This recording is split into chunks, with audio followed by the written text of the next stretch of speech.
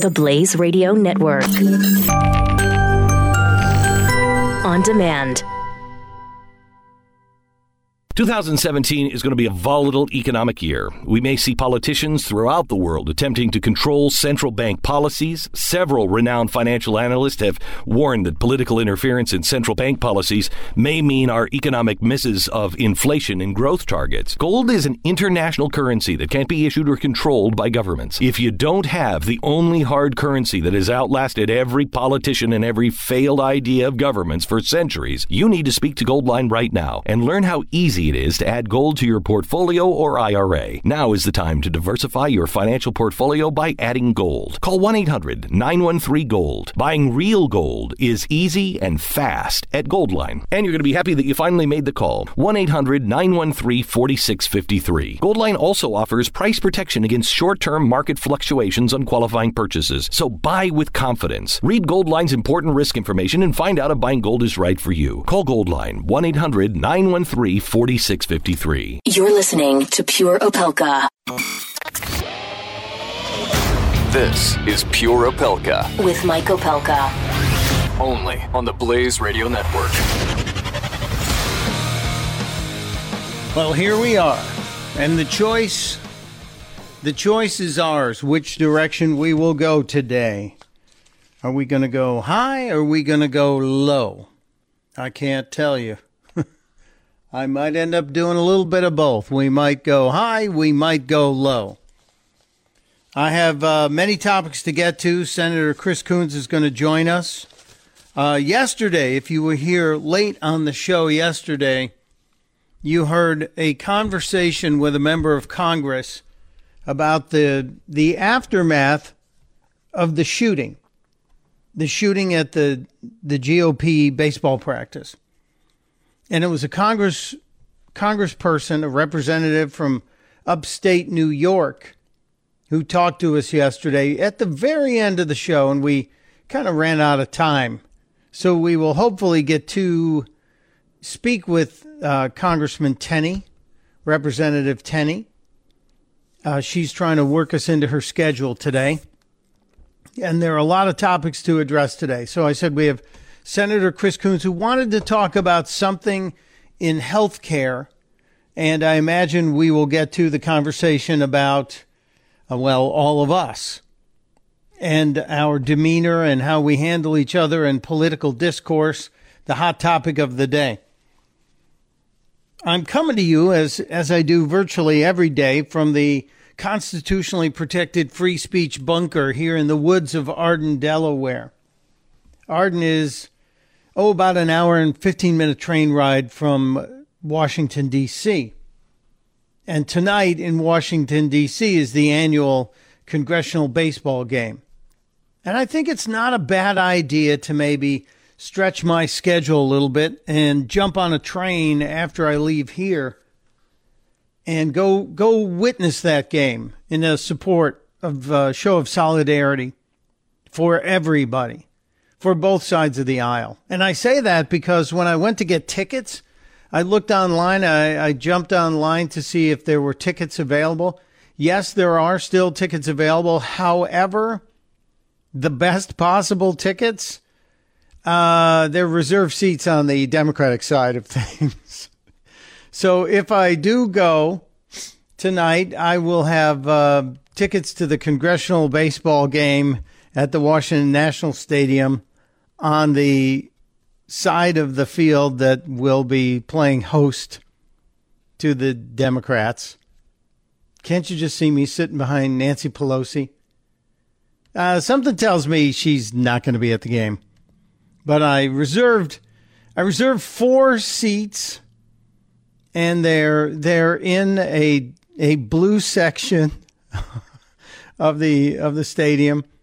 And if I do go, I just tried to see if my brother was in town. He's not. He's actually going to New York, so he will be in the New York section. But if I can get there, maybe I'll drag some of the Blaze crew from the D.C. office and invite them to join me. We'll see what we can find. But there are seats. Oh, look at this. There may be some seats in the GOP section as well. It's for charity. What the heck? Maybe we buy another set and we move from one side to the other during the game to show our solidarity.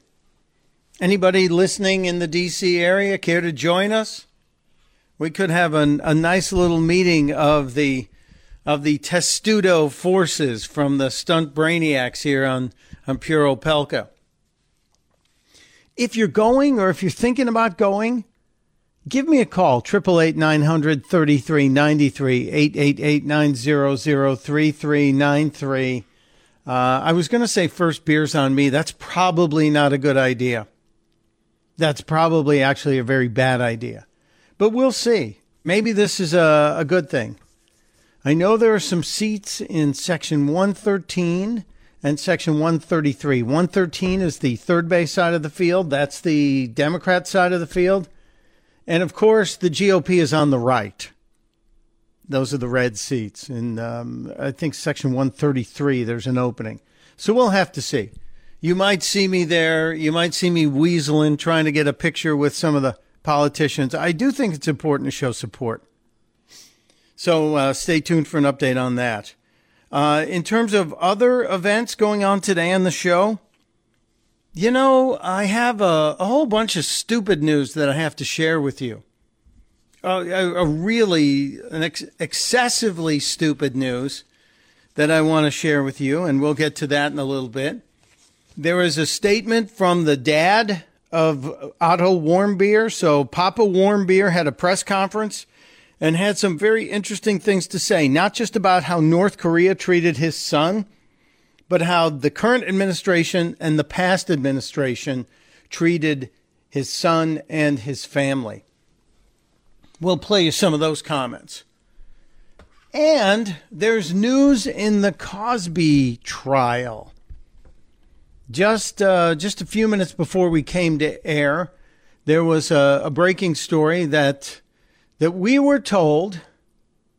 We were told that the jury is deadlocked, that they can't come to a decision. So I wonder what's going to happen there. And here's what normally happens when a jury is deadlocked. The judge sends them all back with an order. Basically, they call it the dynamite order. And I don't know why they call them the dynamite order. I guess it means that they're kind of blowing up the reality if they don't get this done. And in this case, the judge is basically saying, you are the ones who can get this done. You are the ones best suited to accomplish some sort of verdict here. And they said they were deadlocked, so that was the problem. And in terms of a deadlocked jury, can they go back and redo it? Can they go back and come up with an actual verdict when they say they're deadlocked? I don't know. I don't know what the protocol is on that. There were all kinds of legal experts yakking on CNN earlier saying, well, in past times it could be they'll go back and in 3 hours say they really can't do it, or in 3 hours come back with a verdict. Really? That's what you got? That's a whole lot of nothing. So we shall see. We shall see what can and what will happen in the case of Bill Cosby. And one of the experts actually brought up a pretty interesting point, saying, you wonder if the jurors are just sitting there going, he made me laugh for so many years. I don't know if I can see him and convict him like this. You wonder. I don't know. I haven't heard all of it. But there is something strange that's been going on in that courtroom. And it's actually something that's been going on outside of the courtroom. And I thought this was bizarro. Bill Cosby has on more than one occasion actually done something pretty strange when he leaves the courtroom at the end of the day. Bill Cosby has, and we played it back on, I think it was like June 5th. So it's almost 10 days ago that we played the Bill Cosby doing the Fat Albert voice as he came out of the courtroom. Do you remember it? He was coming out of the courtroom and people were cheering him on, basically giving him a congratulations, Mr. Cosby, we're with you. And this was back on June 5th. Piling on. Oh no, that's Cosby's interview. I'll get to the Fat Albert. Hey. But I think the hey is Bill Cosby basically mocking the system. I think it's Bill Cosby saying, you got nothing. I got this. And so he's apparently done it again. Not just last week, but again today or yesterday. So I think Bill Cosby believes he's got this. I think Bill Cosby believes he's walking away. And the hung jury, at least the deadlock jury at this point, would indicate that that's a possibility. That's a strong possibility. I'll keep an eye on it. If anything else turns up from this, we'll let you know. There's more video from the shooting event that was released. I don't know if you need to hear it. It's basically the gunfire over and over again and people saying, where is he? Where is he? So you know what it is. There is a new audio released of Hodgkinson, the killer. And it kind of proves that he's a little bit of a wackadoodle. Not that you needed confirmation on that, but it's audio proof that this guy was a troubled man. Just about 10 seconds of him. The 99% are getting pushed around, and the 1% are just not giving a damn. So we got to speak up for the whole country. The whole country. We got to speak up for the whole country. So he was basically saying, I'm going to have to speak up for the whole country. I'm still convinced that we need to take the high road. I'm still convinced that it's our job to seek higher ground and not fall into the I said this yesterday, I'll say it again today, not fall into the trap of saying, yeah, well, what about when you guys did it? No. And I played you Bernie Sanders' statement yesterday. I still stand by it. I got some angry emails from people yesterday who were saying, I'm leaving you, Mike. I'm leaving you, Mike, because you're supporting Bernie Sanders and his statement. I said, no, that's really not what I'm supporting. I'm supporting us understanding that the person responsible for the shooting yesterday was the guy with the gun, not the rhetoric that's been kicked around, not the mass media, not the Democrats, not Rosie O'Donnell. It's the guy with the gun who had the responsibility and the choice to pick up the gun and do what he was going to do with it. It's his responsibility. So to you, sir, who have decided that you've had enough, and without even hearing my interview with Chris Coons, he also decided that was going to be a problem and told me that just speaking to Chris Coons meant that I was disqualified. Well, I'm going to lead by talking to different sides of the aisle. I'm going to lead by finding different opinions and trying to understand their opinion and try to share mine with them, because ultimately I believe my argument is the right argument. I believe freedom and liberty and personal choice and personal responsibility is the answer. And I believe the communicating is what has to happen. So Dave A., you know who you are. You do listen, or at least you used to listen. But calling me pathetic for supporting Bernie Sanders' statement is not a way to make an argument. Calling Chris Coons a pathetic excuse for a man is not a way to make an argument. Just not going to work. You guys are always welcome to send me your thoughts. Mike@theblaze.com. Mike@theblaze.com. You're welcome to call 888-900-3393. You're welcome to join me on the Twitter. Today's vital question on Twitter relates to taxation because it's a focus of something I'm zeroing in on here in my state. So I do have some things that I need to get to today. All right, I'm going to take a break. When we come back, Should we talk about Hillary Clinton and her dreams of being Wonder Woman? Maybe we should. That's not in the goofy news either. No, that's not part of the goofy news. It's part of stuff that actually happened. We'll talk, we'll laugh, we'll cry. It's a lot like life. This is Pure Opelka. You're listening to Pure Opelka with Mike Opelka on the Blaze Radio Network.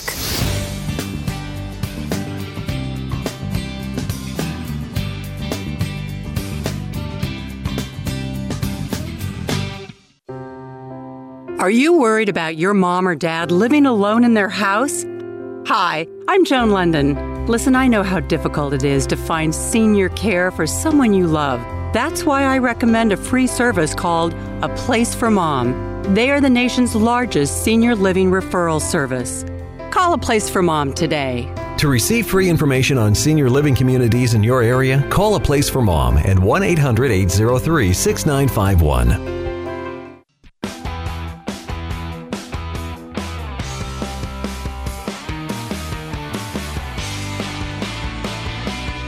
You're listening to Pure Opelka with Mike Opelka on the Blaze Radio Network.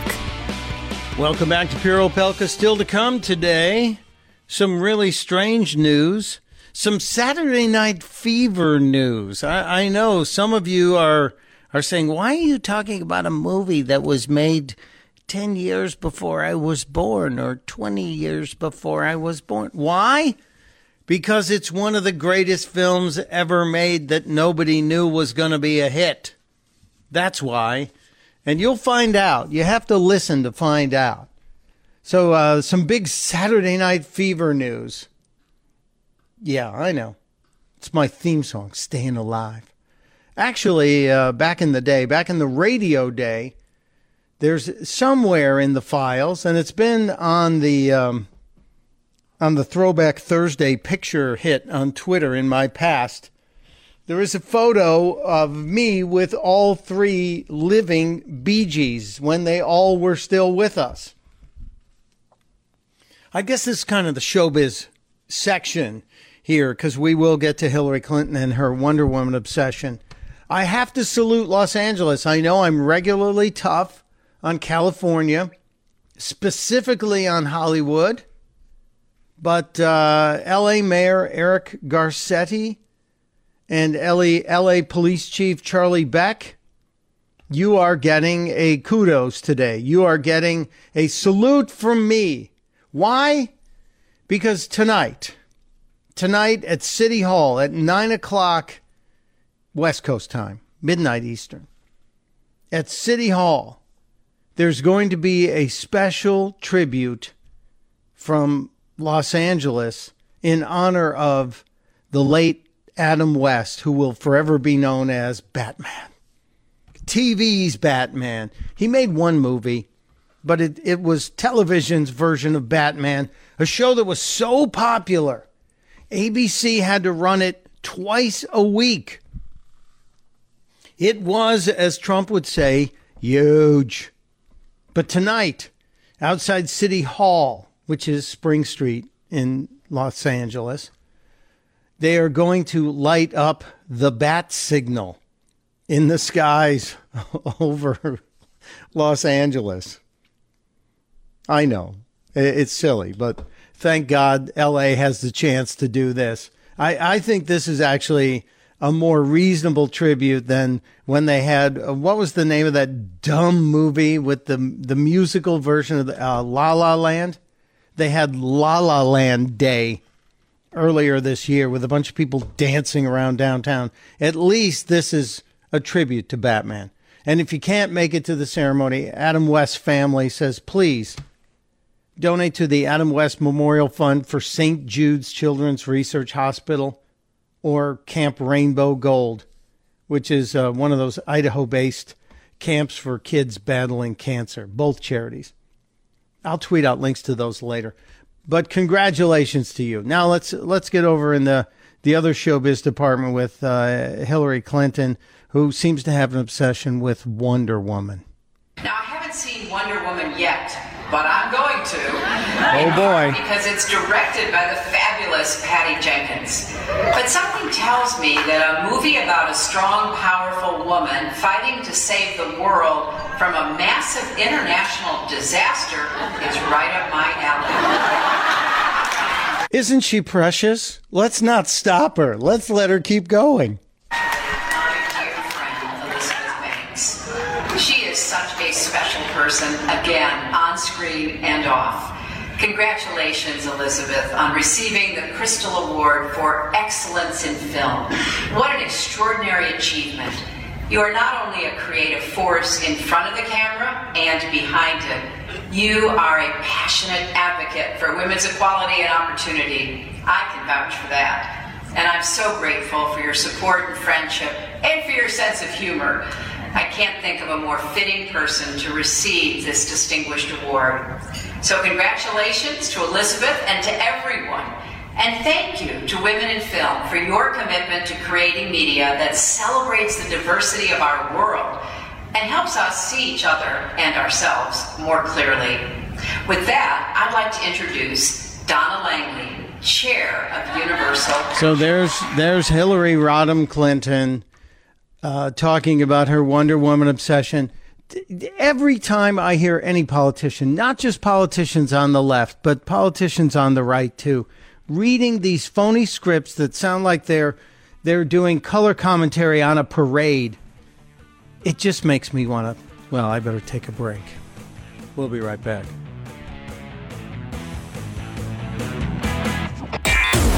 You're listening to Pure Opelka with Mike Opelka on the Blaze Radio Network.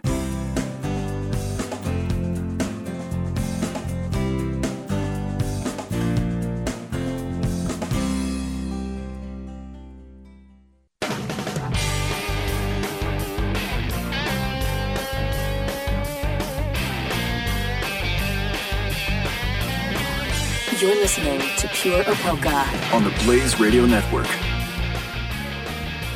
Well, this is kind of crazy. Welcome back, first of all, to Pure Opelka. Mike Opelka here, 888-900-3393.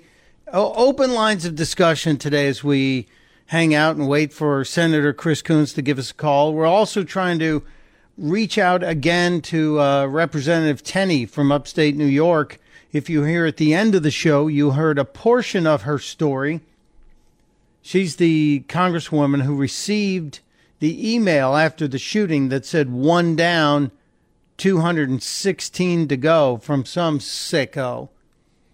And I want to hear more from this representative. She's a Republican who doesn't register as a Republican, a person who is says she's a conservative, but gets no endorsement from the Republican Party in her part of the state of New York. Interesting, right? I want to find out more about her. There was just a breaking news piece out of the U.S. Open where the golf tournament is supposed to kick off today. Well, it has. And they had a blimp over the tournament, apparently caught fire. And people parachuted out. We're trying to find out if there's any more to the story. Here's just a clip of people observing it. Hope there's no cursing. Yes. Oh, gosh. Oh, one's going down. Oh, my God. This is horrible. They just parachuted out. They just parachuted out. Do you see them? They just parachuted out. Those people are parachuting out of the blimp. I will send you guys the video via Twitter, and I hope they're okay. Blimps over golf courses, sporting events, tennis matches, football games, kind of a thing here in America. I wonder which blimp it was. I think the Snoopy blimps are grounded, or at least they're not using the Snoopy blimps for the U.S. Open. It's probably somebody else's. We'll see, but let me tweet out the blimp video as we speak. It just really crossed. So you can see what I was talking about. Craziness. The U.S. Open kicking off today. One of the big golf tournaments here in America. I mentioned Senator Chris Coons from Delaware scheduled to join us today. Senator Coons is a neighbor, a friend. I consider him to be a good guy in spite of his liberal leanings. He said he was going to try and give us a call from the train. He is headed back from Wilmington to D.C., and I wonder if he's going to the game tonight. I wonder if he'll be there. I think, is that him on the phone? Senator, welcome back to Pure Opelka. I want to talk to you about several things. I know you want to talk about health care, but I'm also concerned about you after yesterday and your colleagues. How are you doing today? Thanks, Mike. I'm doing okay. Yesterday was, I think, a very shocking and somber day in the Capitol. I know several of the Republicans who were at the baseball practice yesterday morning. Jeff Flake is a good friend of mine. We've traveled together. He personally tended to two of the wounded. I am just so grateful for the prompt action and the bravery of the Capitol Police who returned fire, the Alexandria Police who responded to the scene promptly. Without that, yesterday could have been a much more tragic day. And it's just a reminder. I think that we need to pay attention to mental health issues in our country, and we need to reduce the attacks and the vitriol and the personal language used in campaigns. We don't know the details yet of this gentleman, but by early press reports, this was a politically motivated shooting, and that's a chilling development in our country. Yeah, and especially when we think there are folks like the guy on the line here, Chris Coons, who doesn't walk around with armed security. He's a guy who walks among us as citizens. And you're a guy who I don't want to have to worry about you. I don't want to have to worry about any of our elected officials. We've never had a congressperson killed by an assassin, and God help us if we do. I pray for Steve Scalise yesterday, today, tomorrow. His condition is still bad from what we hear. Isn't that what you're hearing as well? Yeah, critical but stable is what I've heard from mutual friends. He will have at least one more, maybe several more surgeries, and he's going to have a road to recovery. There was also a shooting at a UPS facility in San Francisco yesterday. I heard from a friend of mine who lost someone that she cared about and knew well, who worked there. But we have to, I think, be more thoughtful about security in this country and have a more constructive conversation about how we respect each other and how we address some of our unresolved issues in terms of security. And I'm with you on that. And our media coverage yesterday, I was kind of upset, Senator, I have to tell you, at my own business, because the UPS shooting, where there were people killed, got almost no coverage. The London fire, which had dozens injured and a dozen killed, had almost no coverage compared to this. Now, granted, this was in the backyard. This was part of our government, et cetera. But part of my industry needs to watch what it's doing, too, and make sure we're not throwing gasoline on places we shouldn't be throwing it. But are you going to the game tonight, sir? I'm not. I have a long planned speech, and then I'm coming home. It's funny you mention that because I was thinking of saying to my staff, gee, do you think I should buy a ticket and go, even though, that would mean I really wouldn't get home until tomorrow. I have a whole bunch of appointments, events, speeches in Delaware tomorrow. But I may buy tickets and send some folks from the office if they want to go, just out of solidarity. I think it'll be a sold-out game tonight. And I think, this is one of the few remaining traditions of bipartisanship. They play hard. They, for a bunch of old guys, they play a pretty tough game, I understand. But it's the practices running up to it and the game itself that, it allows the families and members to spend some time together. And, we just don't have enough opportunities for really spending time together. I was just writing some thank you notes last night. I traveled to Southeast Asia with Senator John McCain and with Senator John Barrasso, both Republicans, along with 8 members of the House, Republicans and Democrats, to a regional security conference. And it was moving to be able to visit the prison where John McCain was held as a POW for 5.5 years. Oh, my God. To do a whole series of meetings about security and China, North Korea, and our regional alliances. And it was a really uplifting trip because, frankly, it was a chance for us to get to know each other as members and to advocate as Americans rather than as partisans. And that was just last week to be back in this environment so quickly. It was pretty jarring yesterday. I can imagine. I got a chill when you talked about the prison where John McCain was held. I chill up my spine. I can't imagine what it's like to be there with Senator McCain and experience that same moment where he's looking at that place and trying to you worry about him, but he seems to be handling it better than any of us would expect. Did you hear the story about Congresswoman Tenney from upstate New York and the email she received yesterday? I did not. She got an email that the subject line said 1 down, 216 to go. And she's also a congresswoman who has a son serving in the Marines in Iraq right now. And someone, when she paid tribute to him on Memorial Day, somebody wrote in the comments section, "I hope he comes home bagged."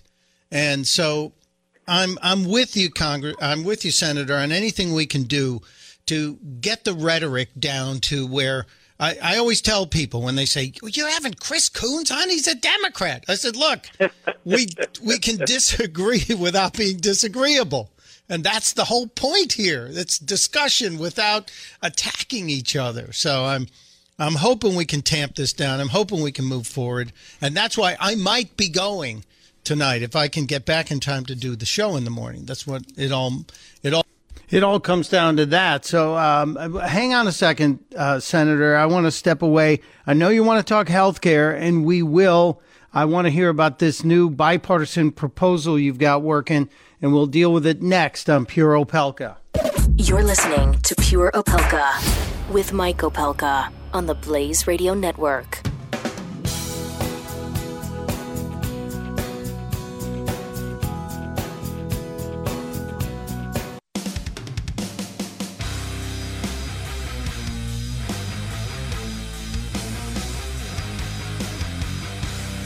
Pure Opelka with Mike Opelka on the Blaze Radio Network.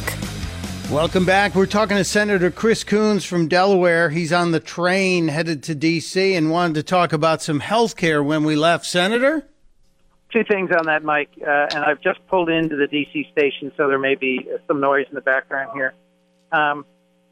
First, I disagree with the way that the Republican Senate majority is going about developing their alternative to the Affordable Care Act. There have been no hearings, no markups, no public conversation. And so I can't tell you what's in that bill or what the details are. Well, wait, when we're going to have... the Affordable Care Act was adopted, there were days and days and days of hearings and markups.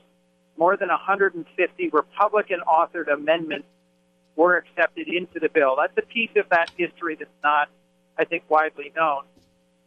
But in a day where I'm trying to focus on bipartisanship, I just wanted to emphasize that Senator Bill Cassidy and I have a bill together. We introduced it in the last Congress when Obama was still president, and, it was unclear whether we would be repealing the Affordable Care Act, whether there would be a new Republican majority and Republican president working together to repeal the Affordable Care Act this year. But it's a bill we're going to keep working on together. It provides for a direct-to-beneficiary modest cash benefit if you go sit down with your doctor and have a conversation about end-of-life care and produce some medical directive. It doesn't say what that end-of-life care decision needs to be. You can say, I want absolutely every possible medical measure, or you can say, I want hospice, or you can say, I don't want heroic measures. But it is a path forward on what has been a very hard conversation. Our bill has been endorsed by the National Right to Life Committee. They have never endorsed an options bill before, and the approach we took was to meet with a whole series of patient advocacy groups, medical groups, and to look for a solution that was about patient empowerment. And I'm just encouraged that, a conservative Republican senator and I can work together on a bill on what is often a very divisive area. And it's also a huge cost center for us when we look at end of life. Beginning of life and end of life, the two most expensive parts of life in healthcare. And somebody posted something the other day, Senator Chris Coons on the phone with us, obviously, that said, why don't we take that group of people, that section of our life, and put them in their own pool and let the free market deal with the rest of it, that we fund whatever it is that's going to take care of that 10% of our population that is in the end-of-life care because it's the most expensive, and try and create a program that deals with that. An interesting option, one I hadn't even thought about before, but I have a brother who is a big-time doctor who says, look, this is the biggest problem. It's end of life. It's the highest amount of money we spend, and it gets the least amount of health return. I love hearing that there's patient involvement here. That's the biggest thing to me as a libertarian. I don't want any mandates. I want patient involvement. So I'm going to have to do my homework on this. I think we're only going to be able to have an appropriate and respectful conversation about end-of-life care if it's centered in individual self-determination, and saying what we want is for individuals working with their families, and if they choose, to work with their families, with their faith advisors or their priest or minister or rabbi, and if they want to sit down with their doctor and have an hour-long conversation about what are my options, and what should I choose, and what should it look like, if they do that, we provide them some incentive, some compensation for having done that, because, doctors aren't free. Most doctors don't have an extra hour to just sit down and talk with patients. They should, but, they don't. And this is a way to provide compensation for having a conversation that, frankly, most of us don't want to have. And none of us do. Come on. I don't want to have that conversation. I've recently gone through this experience myself with my father, who passed away earlier this year. It's a very hard conversation to have, but the physician who sat us down as a family and walked us through some of the choices in front of us, I'm really grateful that he pressed us to have a conversation we didn't want to have, but we did while my father was still very much, in full possession of his faculties and able to make the choices that needed to be made. And I am just hoping that as a country we can have a healthier, respectful conversation that promotes individual liberty and self-determination in these environments. Well, that are so hard and that nobody wants to talk about. I'm so in sync with you on this. I feel for your loss. My dad left us December 26th of last year, we had the same experience, sir. And I'm out of time here. Obviously, you're getting on a train. I will always have room to have this conversation with you, Senator Coons. This is the kind of dialogue we need. Thank you, sir. And who knows? Maybe I'll see you in person again soon. That'd be great. Thanks. Thank you, Senator Coons. He's in D.C., and I don't know if he's going to see me tonight. I'll be there, and we'll be back after the break.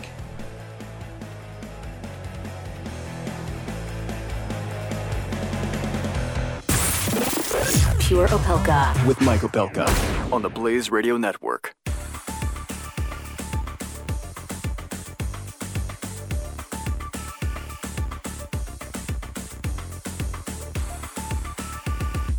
The Blaze Radio Network.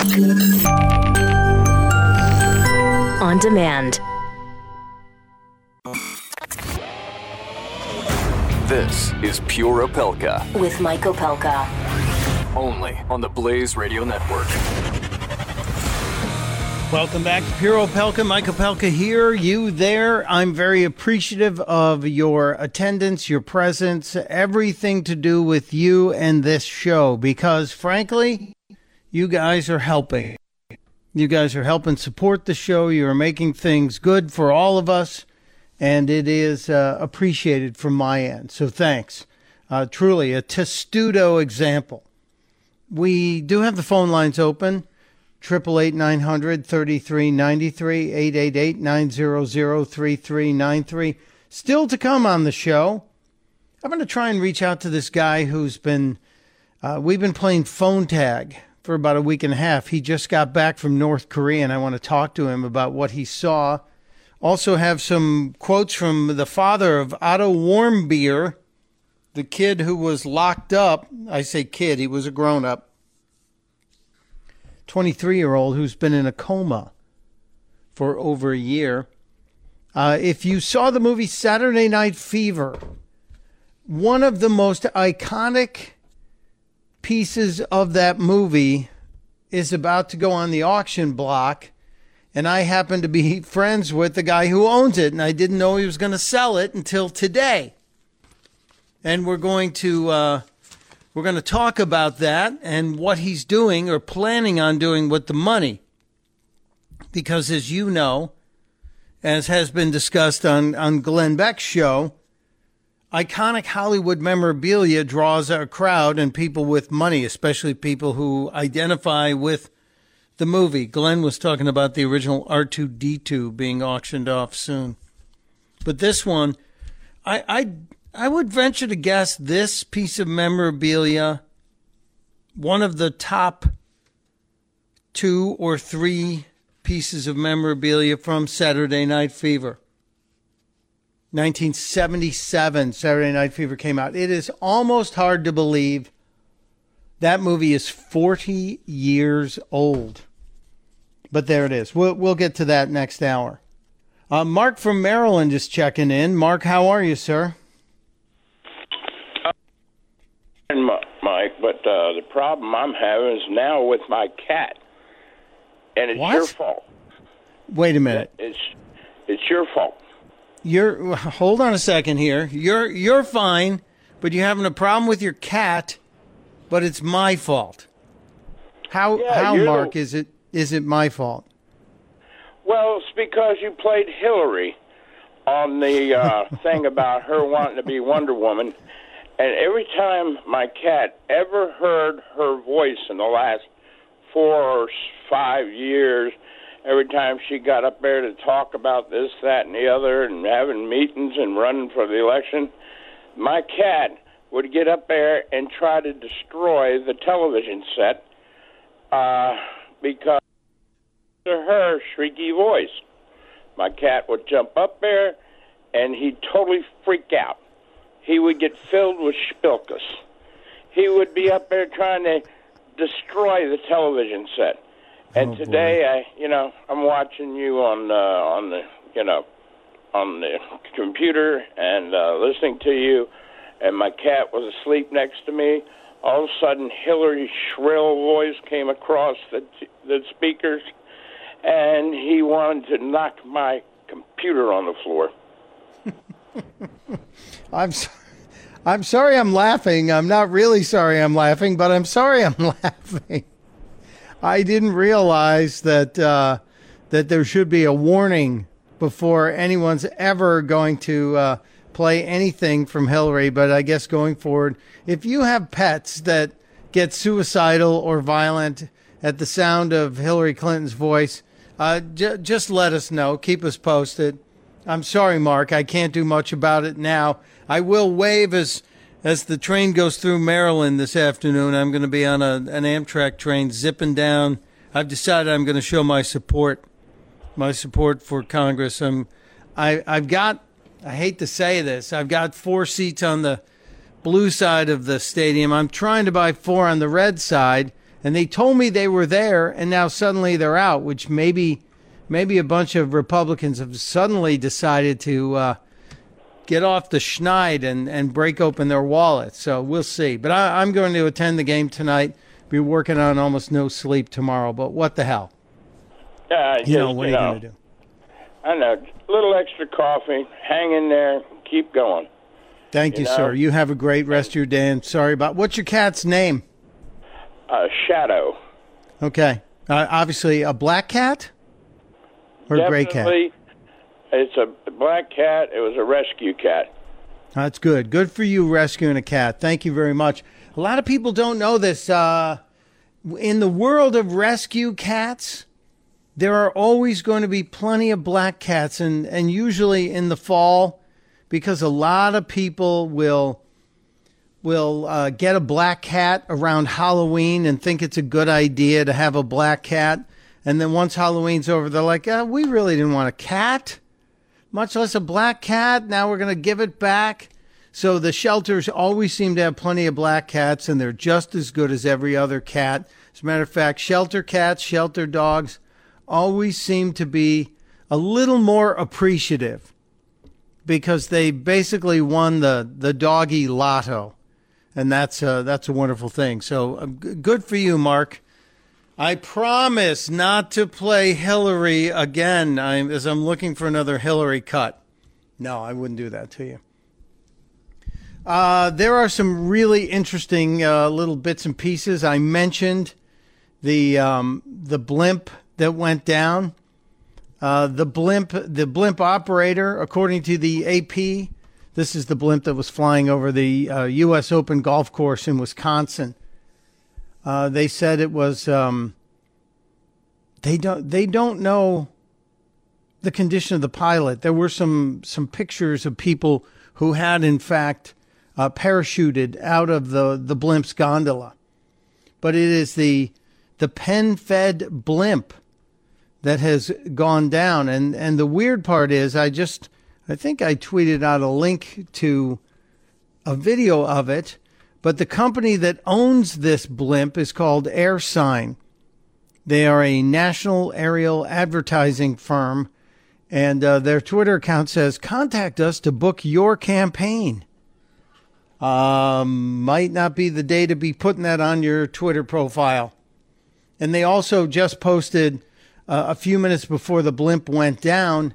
If you are lucky enough to be at the U.S. Open today, share your blimp sighting pics with us at PenFed, hashtag PenFedBlimp, U.S. Open 2017, Erin Hills Golf. It's in Erin Hills, Wisconsin, a beautiful course. Unfortunately, it looks like this blimp, which has the PenFed banner on it. PenFed is the Pentagon Federal Credit Union.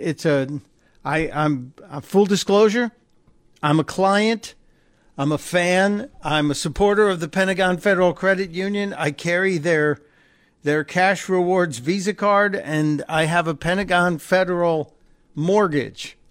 So I'm a big fan, but I'm a little embarrassed for PenFed today. And honestly, that blimp from AirSign, it kind of looks a little cheesy. If you haven't seen it, I will tweet out the link to the story. I will tweet out the picture. It kind of looks like a discount blimp, if you ask me. And PenFed, I hope you. Well, first of all, let's hope the pilot's okay. And secondly, Pentagon Federal, let's hope you guys didn't pay the bill already for this. But first of all, let's make sure the pilot's all right. I'm just posting it now, a little tweet on the Pentagon Federal blimp. It looks like somebody just patched it together. Kind of crazy, right? All right, before we step away in this first break, I did post a question earlier this morning, and it's getting pretty decent response. I'd like to see more of you respond to this. This came because the state that we live here, the constitutionally protected free speech bunker, happens to be in the woods in the state of Delaware, the first state in the union. And our state just announced they are considering smacking all of us here in Delaware with an increased tax. They have a $400 million budget hole that they need to fill here in Delaware. And instead of cutting spending like any other normal person would do with their household budget, this very blue state of Delaware has decided the best action would be to create new high tax brackets and tax the hell out of everybody. And I'm not happy about it, so I'm going to grouse on a local level. But in terms of a national level, as we're hoping that the Trump administration will deliver the tax relief they told us they would, I want to know what you think is the best way to handle taxes. And this is the group of categories that came up with, and a few of you even suggested some of these. a flat tax. Everybody pays the same percentage. So everybody's got skin in the game. You make $1. If it's a 10% flat tax, you pay a dime. If you make $10 million, guess what? You're paying $1 million. The second choice, simplify the current system. I know Trump talked about it. I know Ted Cruz talked about it. I know many people have talked about simplifying the tax system, maybe getting us down to 3-4 brackets and simplify it so that's 5%, 10%, 15%, and max out at 20%. I don't think anybody should have to give the federal government any more than 20%. Just my personal opinion. Third choice, no income tax. And we raise money for the federal government with a national sales tax. So that when you go to buy something, there's a tax on everything. It basically brings it down to consumption. And can you imagine having zero income tax taken out of your paycheck every week, zero federal tax? But then every time you bought something, you would have to pay a national sales tax. And the fourth option, which is the one for all the people who just don't want to think ever. Can't decide, Mike. Can't make up my mind. So currently, the flat tax has 74% of the voters supporting it. Simplify the current system gets 8%.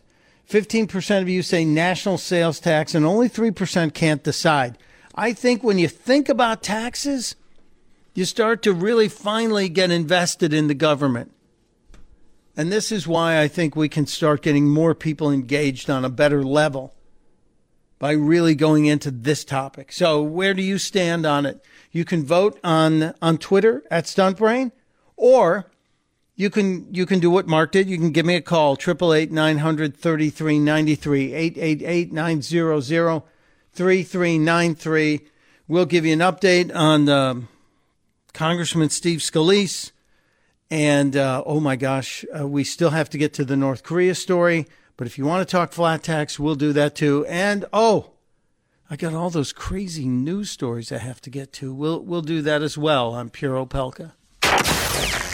You're listening to Pure Opelka on the Blaze Radio Network.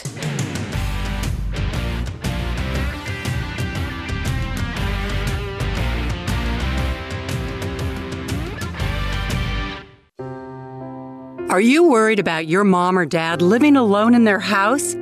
Hi, I'm Joan London. Listen, I know how difficult it is to find senior care for someone you love.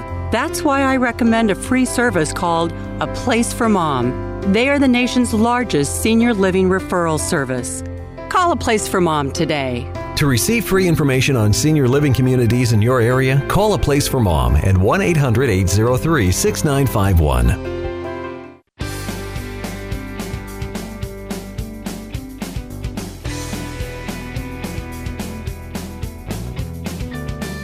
You're listening to Pure Opelka with Mike Opelka on the Blaze Radio Network.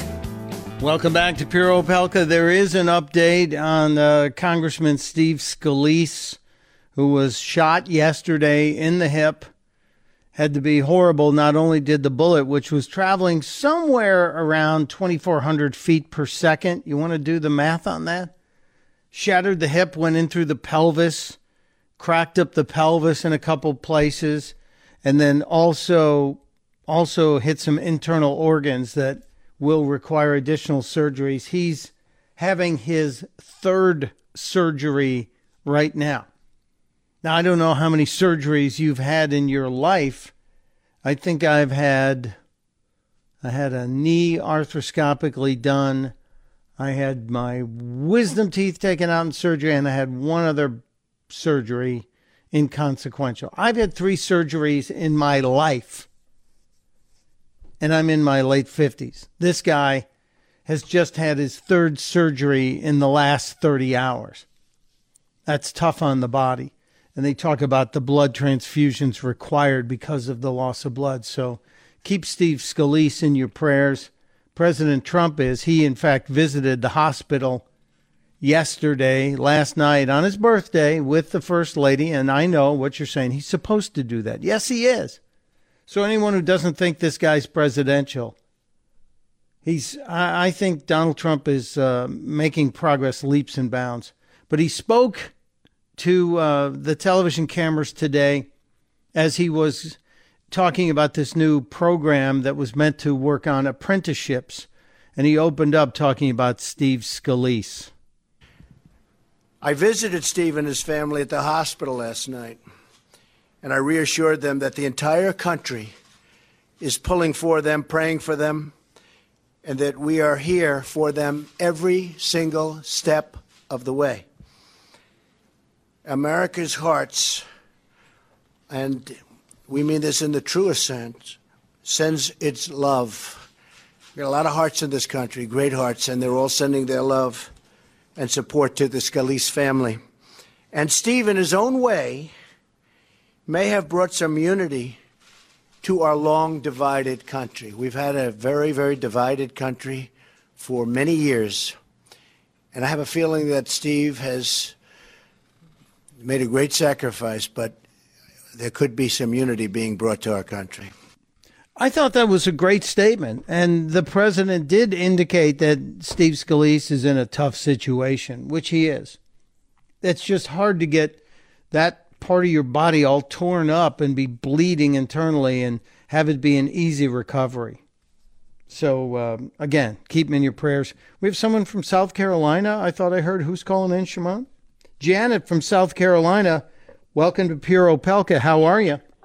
Hi, I'm great. Thanks so much for taking my call. What's on your mind today? You're welcome. Oh, good golly. We've been self-employed our whole lives. And when you say the word tax, it just brings up a lot of feelings, that's for sure. I loved reading the Fair Tax book. I love just kind of thinking about all the different options. But I've kind of come to the point where the consumption tax, to me, makes so much sense. It will get a little bit of money from everyone. I feel like if you're going to vote for people in this country and make the decisions on the money in this country, you should be contributing. So I've heard some of the options of giving back some, a little bit of money towards food and necessities and things, and I certainly think that's fair. But I think if you're going to be in this country and a participant, that you should have a dog in the hunt, you should have a stake in it, and you should have to pay a little something. And it will also take care of catching some of the people who are kind of under the radar, maybe doing illegal things when they go to purchase things. Of course, they're going to have to pay into the taxes as well. So it kind of kills a bunch of birds with one stone. That's a great point. And, so often we see things like the soda tax that was put into effect in Philadelphia and cigarette taxes and gasoline taxes. And everyone says those hurt poor people disproportionately. But it also addresses, when we have people who are buying cars that cost $250,000 and up, those folks are going to get stung with that consumption tax at the same rate that you and I are going to get when we buy a $30,000 to $50,000 car. So I do think it's a great equalizer. I think you got it. You like the Fair Tax book? Was it just titled The Fair Tax? Isn't it Bortz's book? I thought Bortz. Neil Bortz's book? Yes.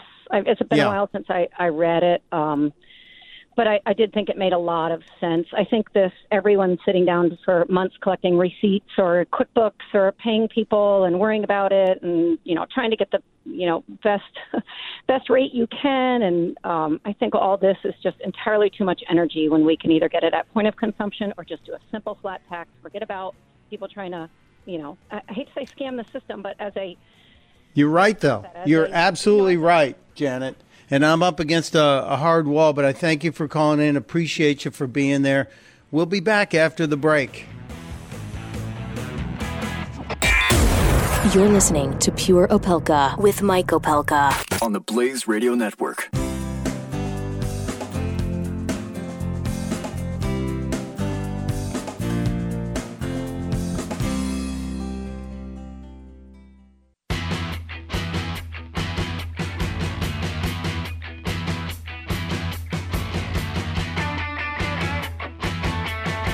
This is Pure Opelka with Mike Opelka on the Blaze Radio Network.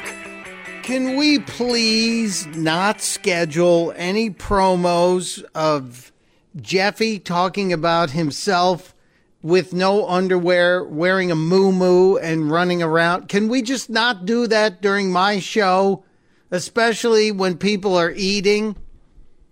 You know, it's lunchtime for most of the country, and you have Jeffy talking about wearing a moo-moo and no underwear. It's just, that's got to be a violation of some sort of broadcasting law somewhere. Please, for the love of God, people, let's be mindful of what promos we're putting into the rotation here. For gosh sakes. Oh, man, I almost lost my lunch. I am feeling good. And why am I feeling good? I'll tell you. 2 words, Relief Factor. Yes, let me tell you about Relief Factor for just a brief moment. I'm pain-free.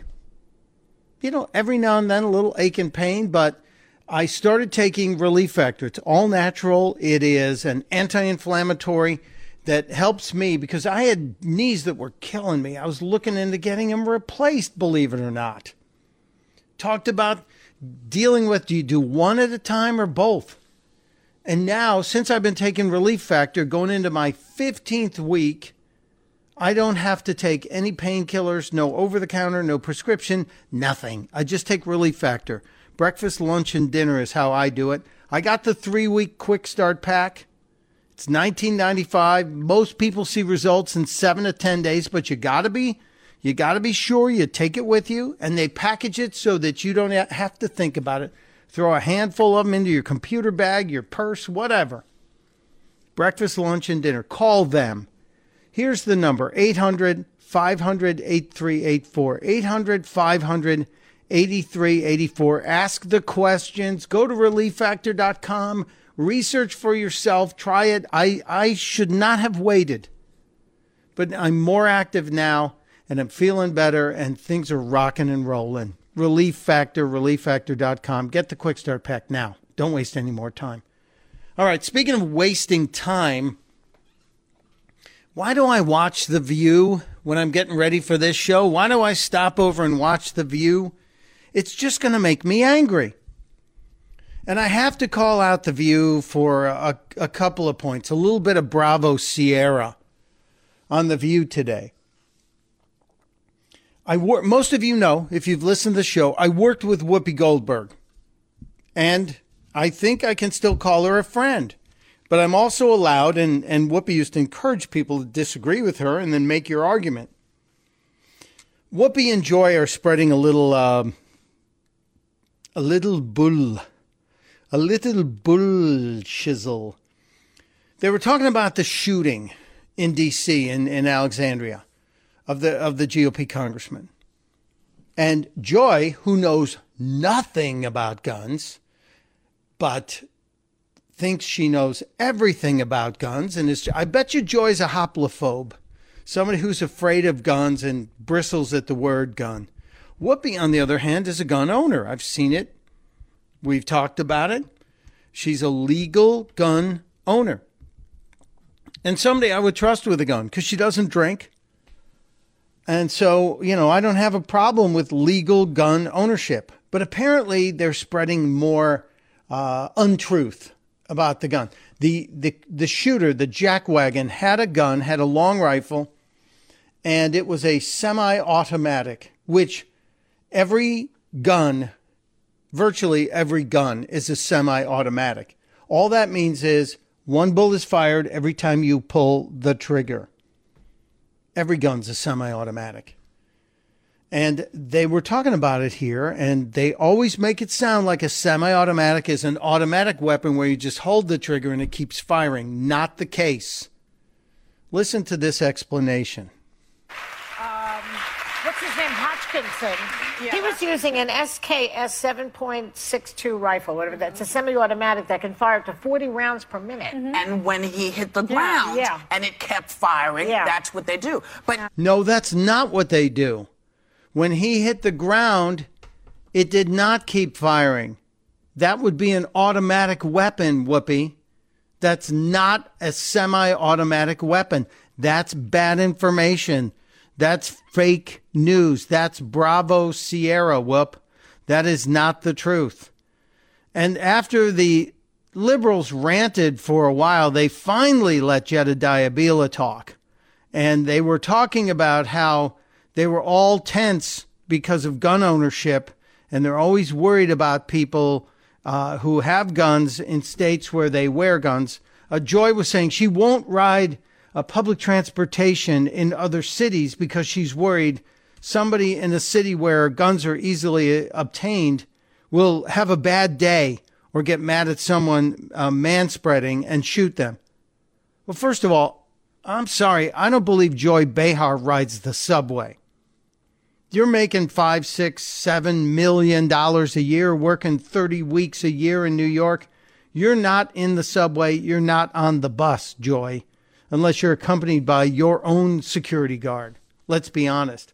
But Jedediah tried to explain it to Whoopi and Sonny Hostin and Joy. Second Amendment. Right. I feel very differently about that, though. When I go to states like Arizona, when I go to states like Texas, I'm not worried about law-abiding citizens carrying guns. They don't make me nervous. I feel much more comfortable knowing that if something happens, you have law-abiding citizens that have gone through background checks but have been trained. Have you been around people with guns? All the time. No, I have. Really? Did you notice Whoopi's first assumption? Have you been around people with guns? No. She didn't even give her a chance to answer. She did not let Jedediah answer. I know Jedediah Bila. I know Jedediah has been around people with guns. I know a little bit more about her back. Well, Whoopi's worked with her for a while, so maybe she knows. But listen to this. They try and ride you out with numbers shouting you down. So have you been around with afraid people with guns? I have, and a lot of these people. I don't believe you, Jed. I don't believe. I because promise you. when somebody I'm shoots a conservative. They're a very pro-guns, pro-Second Amendment group. Listen, no, I have no a lot of. I'm not a gun saying girl, to you, but I have a lot of I am saying to you that when people start shooting, people tend to run. If other people have guns, it makes it very hard for the police to know who to shoot. And they're more likely to hurt themselves. Who to shoot, because every civilian's got a gun at. But the problem is, if the Capitol Police weren't there, and the Capitol Police were only there because Scalise is there and he's the House Majority Whip, if they had not shown up, there would have been a massacre there. But that's their job. That's their training. But if you live in a society where only the police have guns, that's called a police state. That is not the United States of America. Thank you. Thank you, Jedediah Bila. Thank you, Jedediah Bila. If you live in a place where only the police have guns, you live in a police state. The whole reason for the Second Amendment explained right there. It's not about keeping an invading army from our shores. Yeah, that's a little bit of it. It's about keeping the current government from becoming a brutal dictatorship where the military keeps everyone at bay. You want to look at South Korea? Then look at North Korea. Look at the free society and look at the society where the government controls everything. And the government has all of the weapons, and the people have no say. I totally agree with Jedediah Bila here, totally. And you'll notice the tactics from the uber liberals who will try and shout down the one conservative they have. And it's all, Whoopi couldn't fight Jedediah's statement. She could only say, I don't believe you. Now, if you said, I don't believe you to everything Whoopi claimed to know, where do you think you'd be? I certainly don't think you'd be lasting on The View very long because Whoopi would make sure you weren't there. But that's the way the liberal mind works. Shout down, give bad information. That's not a semi-automatic weapon if it keeps firing. That's an automatic weapon. I'm going to take a break. When we get back, maybe it's time for some really stupid news.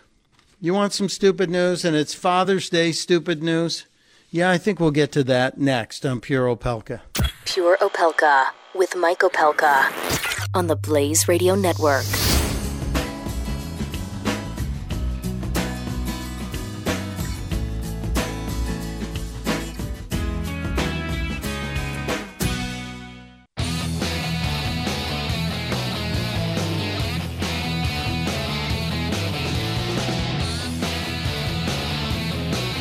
Pure Opelka with Mike Opelka on the Blaze Radio Network.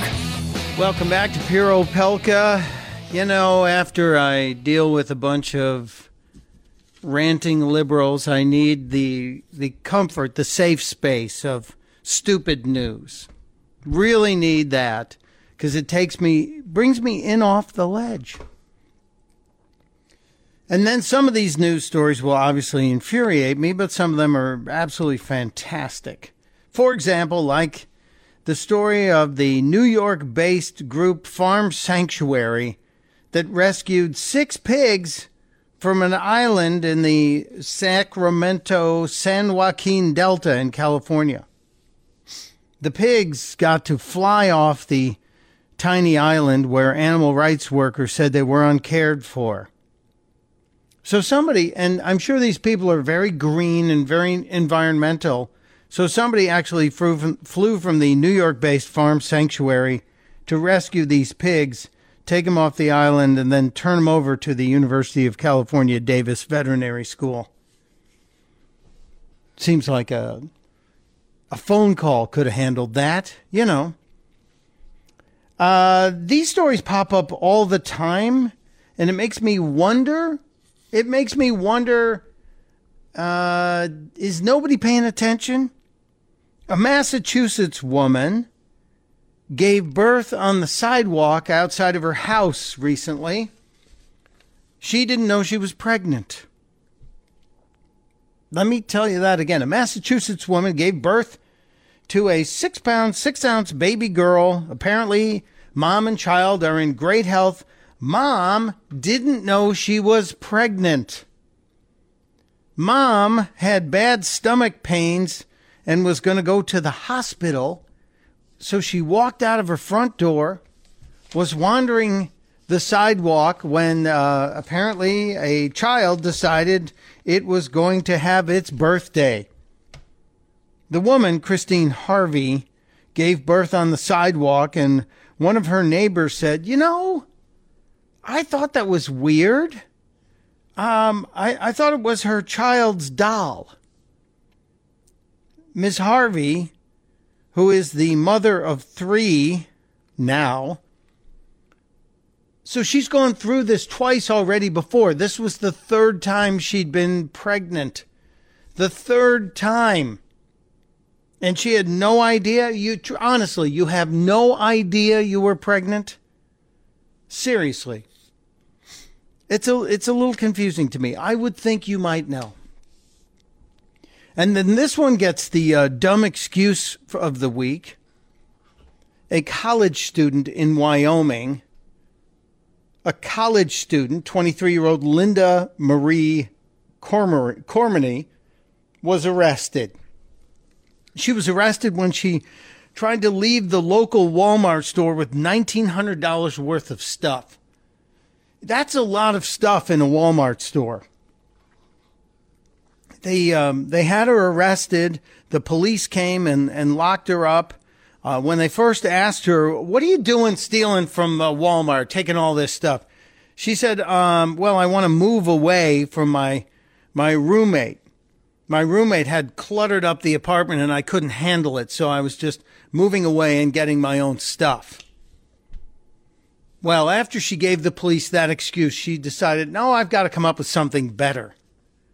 So she decided to tell the cops that she was not shoplifting. No, the $1,900 worth of stuff had nothing to do with shoplifting. She was doing a research paper on shoplifting for her college education.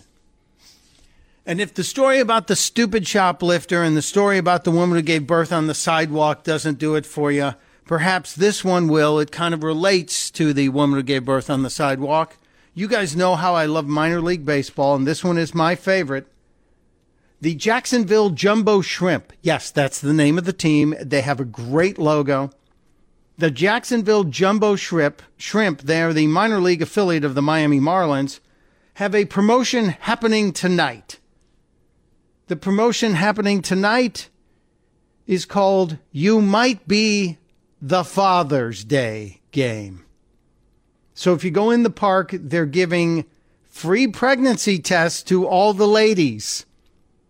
The Jacksonville Jumbo Shrimp are handing out pregnancy tests at tonight's game. And the slug line for the promo? No, it has nothing to do with Jerry Springer or Maury Povich. But it does say, this is the night you can come to the ballpark and know if you need to return for Sunday's Father's Day game. If you want more details, if you're in the area and you want to attend the Jacksonville Jumbo Shrimp, you might be the Father's Day game.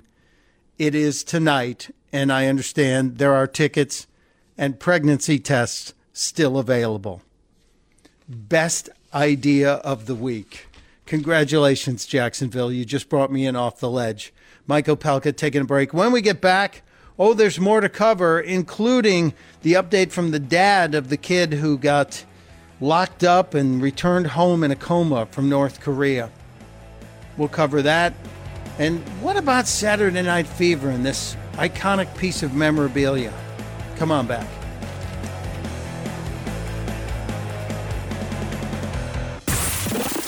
Pure Opelka. With Mike Opelka on the Blaze Radio Network. The Blaze Radio Network. On demand. This is Pure Opelka. With Mike Opelka. Only on the Blaze Radio Network. Welcome back to Pure Opelka. Mike Opelka with you on the third hour of the program today on National Lobster Day. I haven't had any lobster today. I didn't realize it was National Lobster Day till Harriet Baldwin told me so. What am I going to do? Oh, the choices for National Lobster Day. Maybe we'll find something along the way to the congressional baseball game tonight. Breaking news from the people at AirSign, because I have been monitoring the story about the Pentagon Federal Credit Union blimp that went down in Wisconsin. There were people seen parachuting out of the blimp. It was an aircraft that was floating over the golf tournament starting today. And a lot of people were posting videos of it coming down. The people from AirSign have just reported, thank you for your concerns. The blimp pilot is being taken to the hospital, but is expected to be okay. No details on the cause of the crash. Kind of unfortunate. You know, you get your big chance to get your blimp in the air and flying over the golf tournament. It's going to be on TV for several days. Obviously going to be a big event on the weekend. And day one, in the first couple hours, there goes your blimp. It's down, it's burning. The people who were in the little gondola, this was not the big Goodyear blimp or the Virgin airship that we used to see. This is a different kind of a blimp. It looks more like it has an ultralight attached underneath it. So we're seeing. There's some breaking news on CNN right now. They're saying the Senate Intelligence Committee will not probe Donald Trump for obstruction, but beside the fact, the Washington Post will leak that story that says Robert Mueller is investigating Donald Trump for possible obstruction of justice. And that has to do with the firing of James Comey. And, of course, an unnamed source for this. An unnamed source. So I don't like unnamed sources, especially when they drop them with curious timing. You have to admit, it certainly was curious timing to put the story out, Washington Post, on the evening of the president's birthday and the day that we had a very tense day in Washington, D.C. If you heard Senator Chris Coons talking to us earlier, he was not even there, and I think it was a tough day for him. He's not exactly a guy who's out playing baseball. Not an athlete guy. He's more of the brainiac kind of a guy. But that fact that those were unidentified sources, anonymous sources in that story, saying that Mueller is investigating Trump for possible obstruction of justice, Despite the fact they're unnamed sources, that doesn't stop the rest of the press from trying to hit Donald Trump with that question. The president was in the White House with a bunch of folks talking about the need for us to have more apprenticeships, basically talking about what Mike Rowe has been saying to Glenn Beck and on television for the past 5 years. There are great jobs out there in the trades, but we just need to get people involved in apprenticeships. And the press couldn't wait for the president to stop speaking so they could ask him about the unsubstantiated Washington Post story. Mr. President, do you believe that you are under investigation now? Mr. President, do you now believe? Do you want to respond on camera to the Washington Post report, Mr. President? The president has mastered the art of not responding. The president, in his very short time in office, I think we're at day 146, has mastered the art of just not looking at the reporter and moving away. I thought that was a good move. So, good for you, Mr. President. He's also been tweeting about it. The president has responded to the press, but not the way they want him to respond. He's responded in the way that he likes to respond. And that's using just the avoidance, using Twitter. Ken Starr has been asked about this case. Ken Starr, the guy who was the man behind the investigation, the independent investigation of Bill Clinton. And Kenneth Starr was on CNN today, and he is quoted as saying there is no obstruction case against Donald Trump so far. No obstruction case. So you got a guy who's got some experience in this, and I know the Democrats are going to say, well, he's partisan. But you thought he was an independent guy then. So what's changed is always my question. What's changed now? We'll see what happens. The Mueller thing is a bit disturbing because we now hear how many of the people that Robert Mueller has hired have some kind of connection to Democrats, whether they gave money, and they're not gigantic amounts of money, but it still indicates a preference, doesn't it? When you're giving money only to one side, it indicates a bias, a preference. All right, I said I'd get to North Korea and the story of Fred Warmbier. He's the father of Otto Warmbier. One of the questions everybody wanted to know when Fred Warmbier addressed the press today was obviously the question that we all could not believe, that Tuesday morning we get up and Dennis Rodman's everywhere because he's now over in North Korea. Dennis Rodman, one of the few people who knows both Donald Trump and Kim Jong-un, probably has them both on his phone. And then later that day, a guy who's been held in a work camp, who's been in a coma, we learned just recently, for over 13, 14 months. Did Rodman get the release? Well, Fred Warmbier had a pretty interesting response to that question. Did Dennis Rodman? No, he didn't. Dennis Rodman had nothing to do with Otto. It's a diversion. They just released Otto. It's a diversion, I'm sure. This is all planned. Yes. Dennis Rodman's? I could care less. I love the dad's reaction. I think this father has a very clear understanding of what happened and how his son's release was handled. And I love when they say, well, what do you think about Dennis Rodman? I could not care less. Now, the father also addressed some issues about the holding of his son and how the government, the American government, dealt with it. Specifically, the Obama administration. And was there anything he'd like to say about that? The question is, do I think the past administration could have done more? I think the results speak for themselves. Interesting, right? Here's a guy with a little bit of diplomatic skills.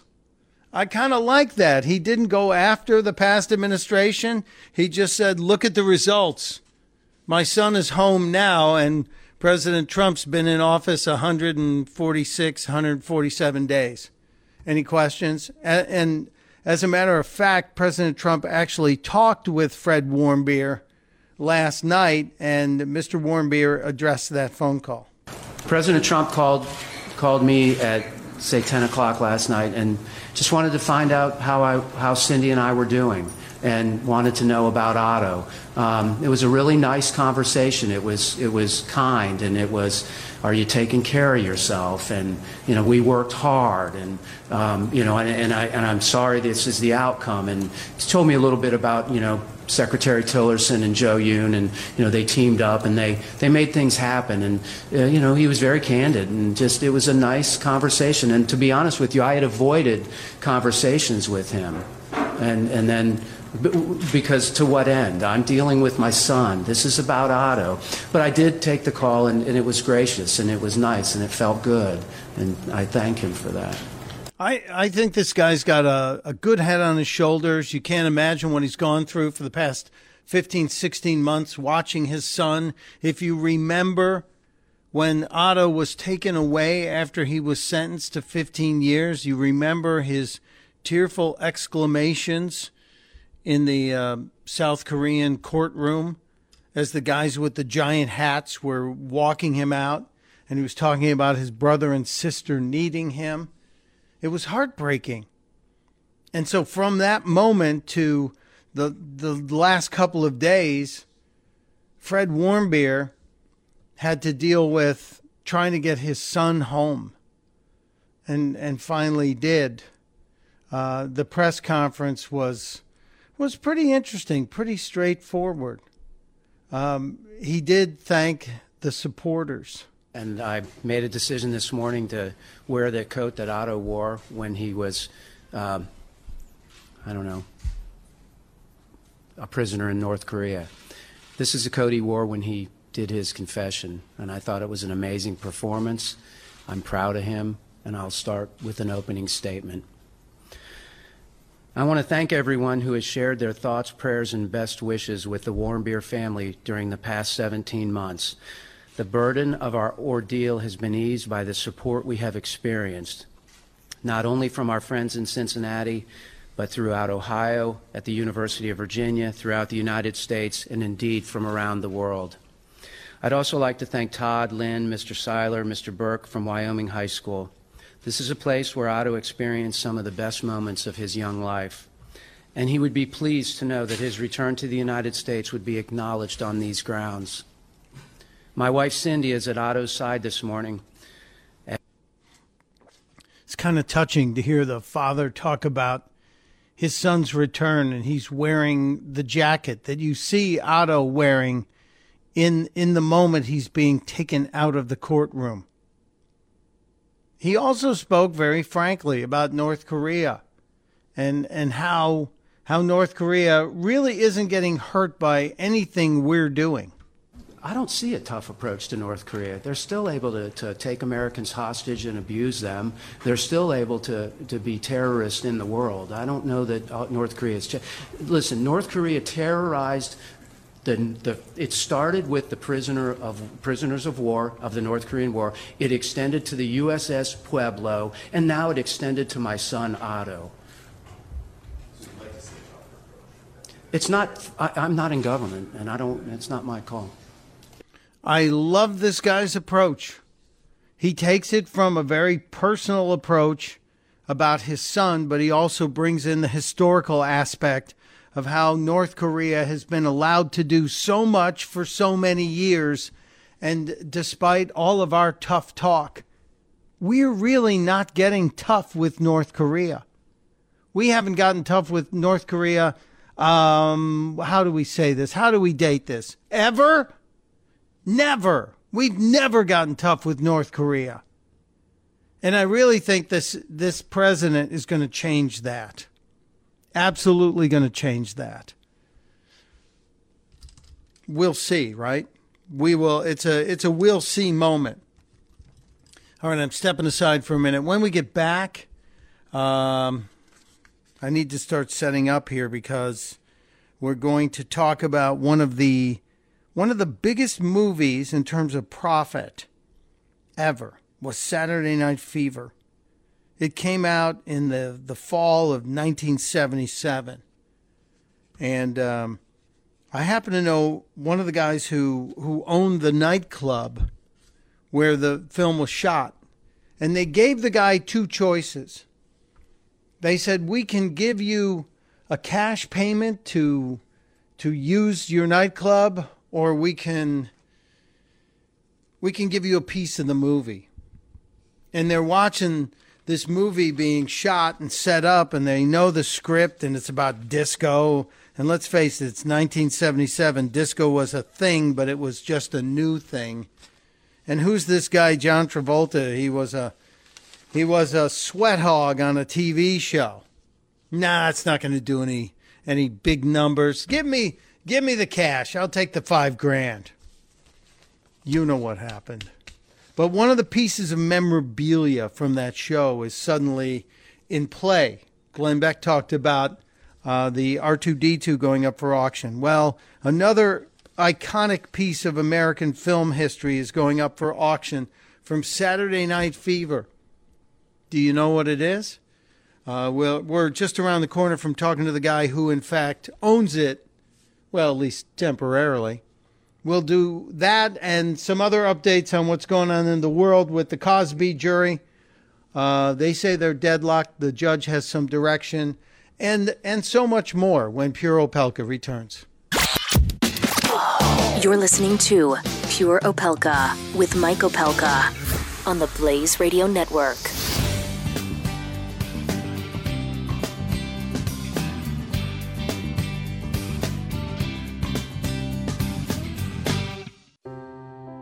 Are you worried about your mom or dad living alone in their house? Hi, I'm Joan London. Listen, I know how difficult it is to find senior care for someone you love. That's why I recommend a free service called A Place for Mom. They are the nation's largest senior living referral service. Call A Place for Mom today. To receive free information on senior living communities in your area, call A Place for Mom at 1-800-803-6951.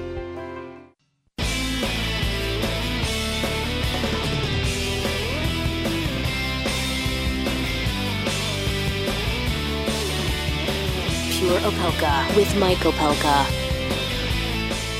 Welcome back to Pure Opelka. Let me remind you this number, 800-500-8384. Write it down. 800-500-8384. If you are dealing with chronic pain, like in the joints, in the knees, in the back, in the neck, in the hips, try Relief Factor for 3 weeks. Try it. Give it a shot. It's $19.95 for a 3-week trial pack. I got the Quick Start pack. I tried it. 8 days into it, guess what? I'm feeling like no pain in my knees, which were killing me. And I stopped taking those green gel caps. You know, the ones you're supposed to take every 4 hours. And you're only supposed to take 2, but I was taking 3 or 4 at a time. So, guess what? I haven't taken one of those over-the-counter painkillers, and certainly no prescription, since I started after the 8th day of Relief Factor. It's an amazing thing for me. It changed my life. I'm playing more golf. I'm walking more on the golf course. I'm working in the garden. I'm enjoying outdoors. And it's perfect timing for me in the summer. 800-500-8384. 800-500-8384. It's Relief Factor. If you want to know more, go to relieffactor.com. It's very simple.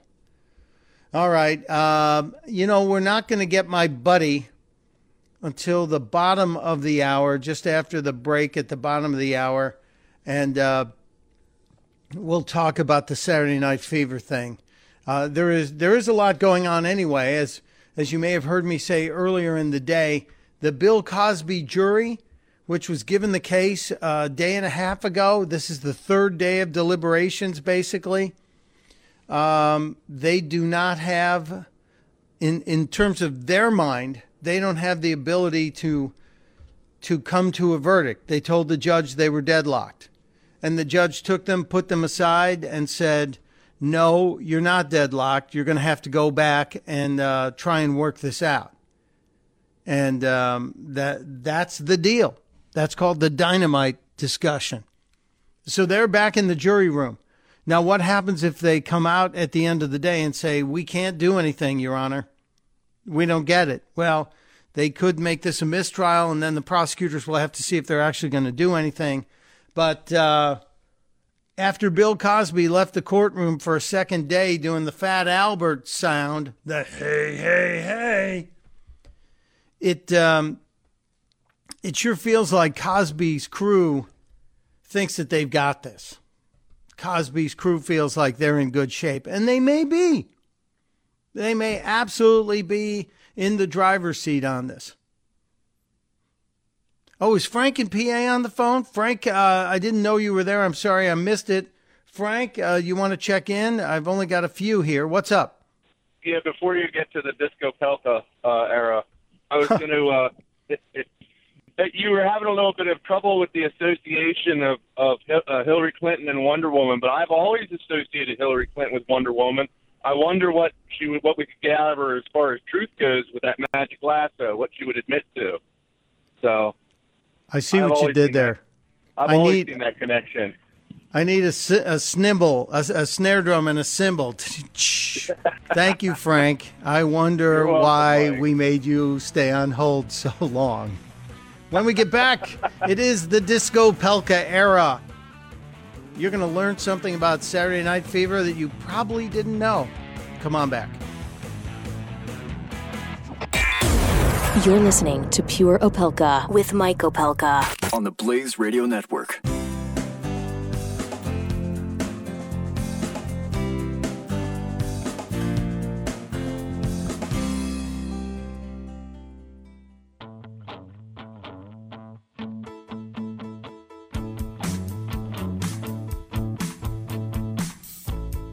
Pure Opelka with Mike Opelka. Welcome back to Pure Opelka. It is host privilege time on the show. And, you know, we do cover a lot of what's going on in the news. We try and get as much of the breaking news your way. And then some of the stories, like I was talking about tax policy earlier. And by the way, the vital question of the day poll is still up on Twitter at StuntBrain. What do you think is the best way for us to tax people? Is it a flat tax? Is it a government sales tax? And we eliminate the income tax altogether? Just weigh in. It's one of those things that we try to do every single day. It doesn't happen every day, but it happens most every day. I've been talking earlier about a movie that had an effect on my life. Saturday Night Fever came out in 1977. And I remember the big party that they tried to have happen in New York City for the 30th anniversary in 2007, and that ran into some weather issues. Or it might have been the 25th anniversary. Now that I think about it, but the guy who can give us all the information on that is an old friend of mine, a guy I knew from my New York radio days. Before I stepped out of New York onto this national stage at the Blaze Radio. His name is Vito Bruno, and he is a Brooklyn guy. If you ever wanted to meet a Brooklyn guy, it would be Vito Bruno. Vito and I go way back to my days at WKTU Radio, and I asked Vito to join me to tell a story, a pretty remarkable story that he's involved in today. Vito, first of all, I haven't seen you in forever, but I appreciate you taking my call today and agreeing to chat with me. How you doing? I'm great. How are you? Congratulations on this show. Thanks. Yeah, you know, had I known about this last week when I was filling in for Glenn Beck on 300 stations, I would have said, let's get Vito on there. And would have been even bigger. This is still big. We're coast to coast. We're all over. We got people listening in Australia, Vito. That's the good part of this. Now, correct me if I'm wrong. Was it the 25th anniversary party that we had that weather meltdown? You mean when they coined the term nor'easter? That was the 20th anniversary. That was November 1st, 1997, a day that will live in infamy. I remember we were all getting ready to go to the Odyssey nightclub and have this magical night with the reunion of the Bee Gees, and I think Travolta was scheduled to come in too, wasn't he? Yes, we had spent almost a year planning that event. We had had the entire street closed off. We had a big concert stage at the end of the block over there. And then what I had done was I had restored the nightclub to what it looked like when they filmed the movie. Because I was a kid working in that club at that time as my first gig. And I got the best compliment I ever got of any of the shows. The people that were there and the club participants and the people for the movie, they walked in to the club and they go, they didn't do one thing to this club in 20 years. So we know we nailed it perfectly. Wow, that's amazing. And after you worked at the club as a young guy, and then you were involved in all kinds of promotions. I was involved with you in many different promotions with our radio station and things that were going on in New York.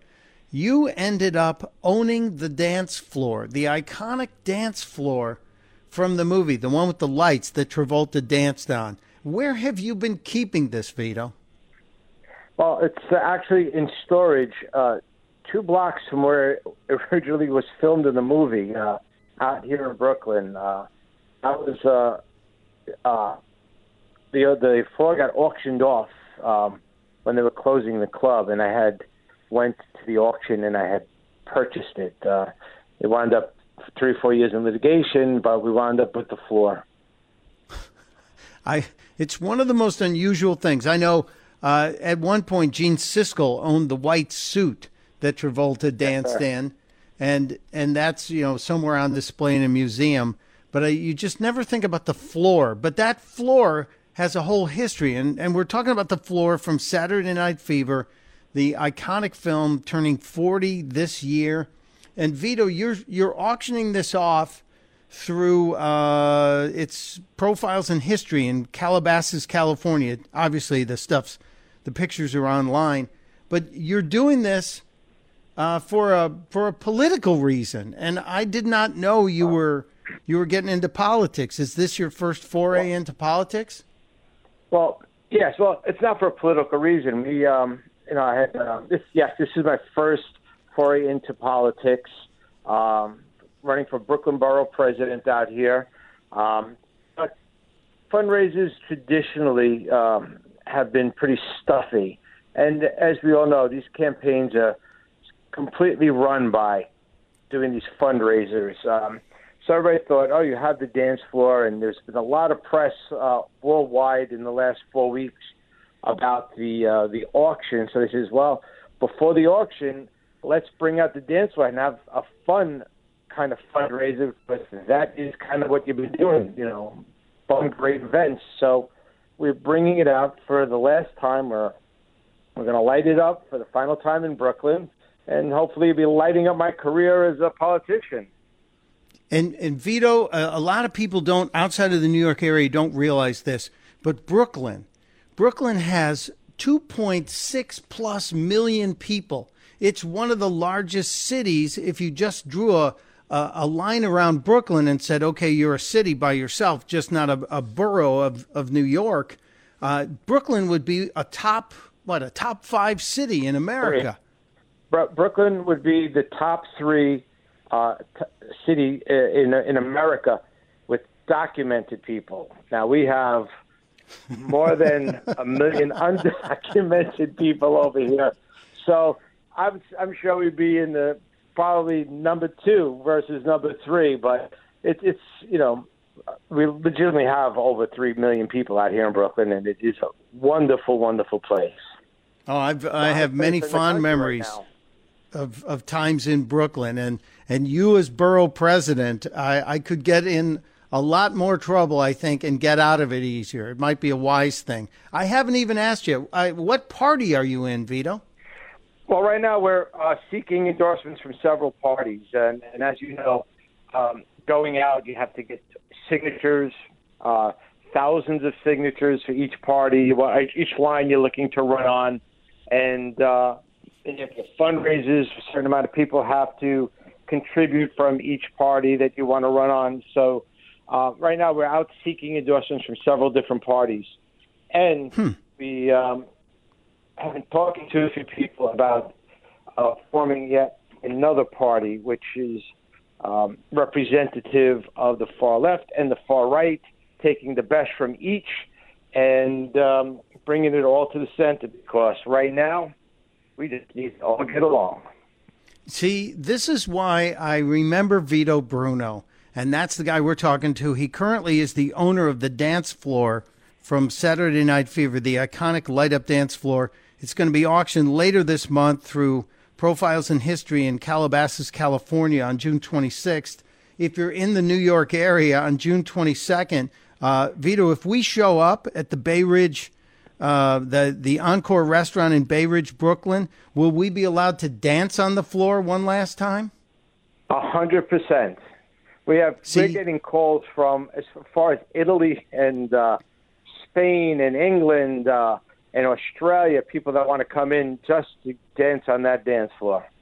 See, this is amazing. This is why I understand why you are the guy who needs to be running for Brooklyn Borough President, because in your own quote in the paper about this story today, I saw it in a New York paper, these are Vito Bruno's words in print.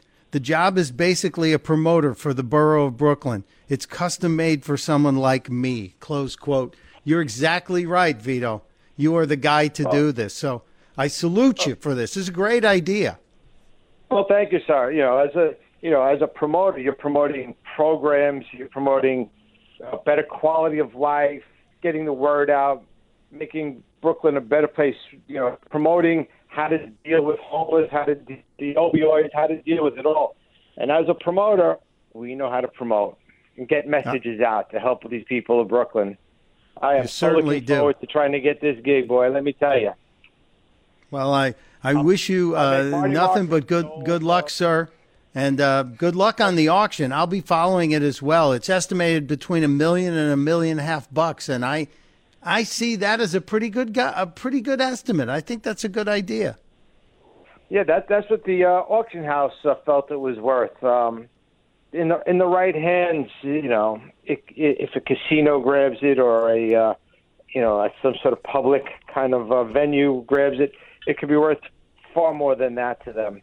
But my gut is a private collector is probably going to grab it because it is one of the most recognizable pieces of movie memorabilia in existence. Absolutely, and you were prescient to go out and bid on it and have it locked up all these years. Thank you, Vito. His name is Vito Bruno. Keep an eye out for him. He might be the next Bronx Borough President, but he's going to Brooklyn. Oh, did I say Bronx? Sorry. You sure did. Yeah, that would get me killed. That would get me killed, Vito. My bad. The next Brooklyn Borough President. Have a great rest of your day, sir, and I'm glad you don't know where I live after that last comment. Thanks so much for having me. I appreciate it. You're welcome. Take care. Honestly, one of the more entertaining and interesting characters in my old radio days, and now he's taking a turn to politics to be the borough president of Brooklyn. Really is a massive city when you think about the numbers. Officially, 2.6 million, and as Vito said, unofficially, probably over 3 million people somewhere in the borough. But I'll keep you posted. I'm going to watch this auction. It's next week. It's June 26th. And again, if you're in New York and you want to dance on the Saturday Night Fever dance floor one more time, they're having an event June 22nd. It's a fundraiser for Vito's campaign at the Encore restaurant in Bay Ridge, Brooklyn. And we'll be right back. You're listening to Pure Opelka with Mike Opelka on the Blaze Radio Network.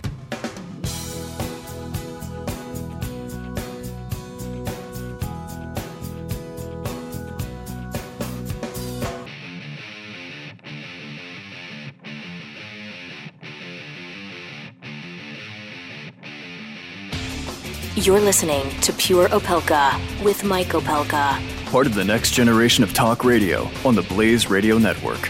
Welcome back to Pure Opelka. It is a Throwback Thursday, and I got to throw it back to the time that I was in the studio with the Bee Gees back in my radio days, my music radio days. Actually, somewhere, and I don't think we can play it here, but I convinced all of them to record a parody for the radio station. It was one of those wacky morning zoos, and they agreed to do the parody. I wonder if I can post it on Twitter. If I can, I will. If I can, I will. But right after the show today, I'm headed from the constitutionally protected free speech bunker here in the woods of Delaware down to Washington, D.C., where I am going to be trying to get some interviews with the people on either side of the aisle at the baseball game. So if you're going to the game, look for me. I'm going to have the iconic white Blaze baseball cap, the old logo. I'm going old school. Of course, it's a Throwback Thursday. And I've reached out to all of our friends who are in the Republican section and told them I couldn't get a seat there, and we're trying to get there. I'm going to try and convince a couple of people from theblaze.com in the D.C. office to join me as well. So you never know what you'll find on the internet. Depending on signal strength, D.C. generally sucks for signal strength. We will maybe do some periscoping tonight from the Nationals field. I asked Pete Kasparowicz of the Washington Examiner if he wanted to join me because I got a couple extra tickets. And he's like, no way. I don't like all those politicians. I love the charity, but I don't like the politicians. Pete is honest to a fault. So I appreciate him. But we'll take care of that. And maybe you'll have extra stuff tonight. And those of you who are telling me I'm killing you, like you, the Duchess of Covfefe, for not giving you enough time to get to Brooklyn. Yeah, it's going to be a blast in Brooklyn on the 22nd as they have the last dance on the Saturday Night Fever dance floor. So thanks to Vito Bruno for joining us today. Thanks to everybody who tweeted along during the show. There's a whole bunch going on in the world. And hopefully tomorrow or late tonight, we'll get better news about Congressman Steve Scalise, who's currently in a very, very tough fight for his life. He's not just fighting for saving a leg or saving an organ. Steve is fighting for his life. So take a while today and say a prayer for Steve Scalise and say thank you to the men and women of the Capitol Police Force, the one man, the one woman who actually were on duty that day and ran in against what would have been our better judgment, which would have said, get the hell out of there. I know. We've been talking about this for 2 days now, but you know, what more important thing is there than the safety of the people we send to Washington to do our business? We'll talk about that tomorrow. Let's wrap up the week tomorrow and have some fun. Keep an eye out on Periscope and Testudo, my friends. Testudo.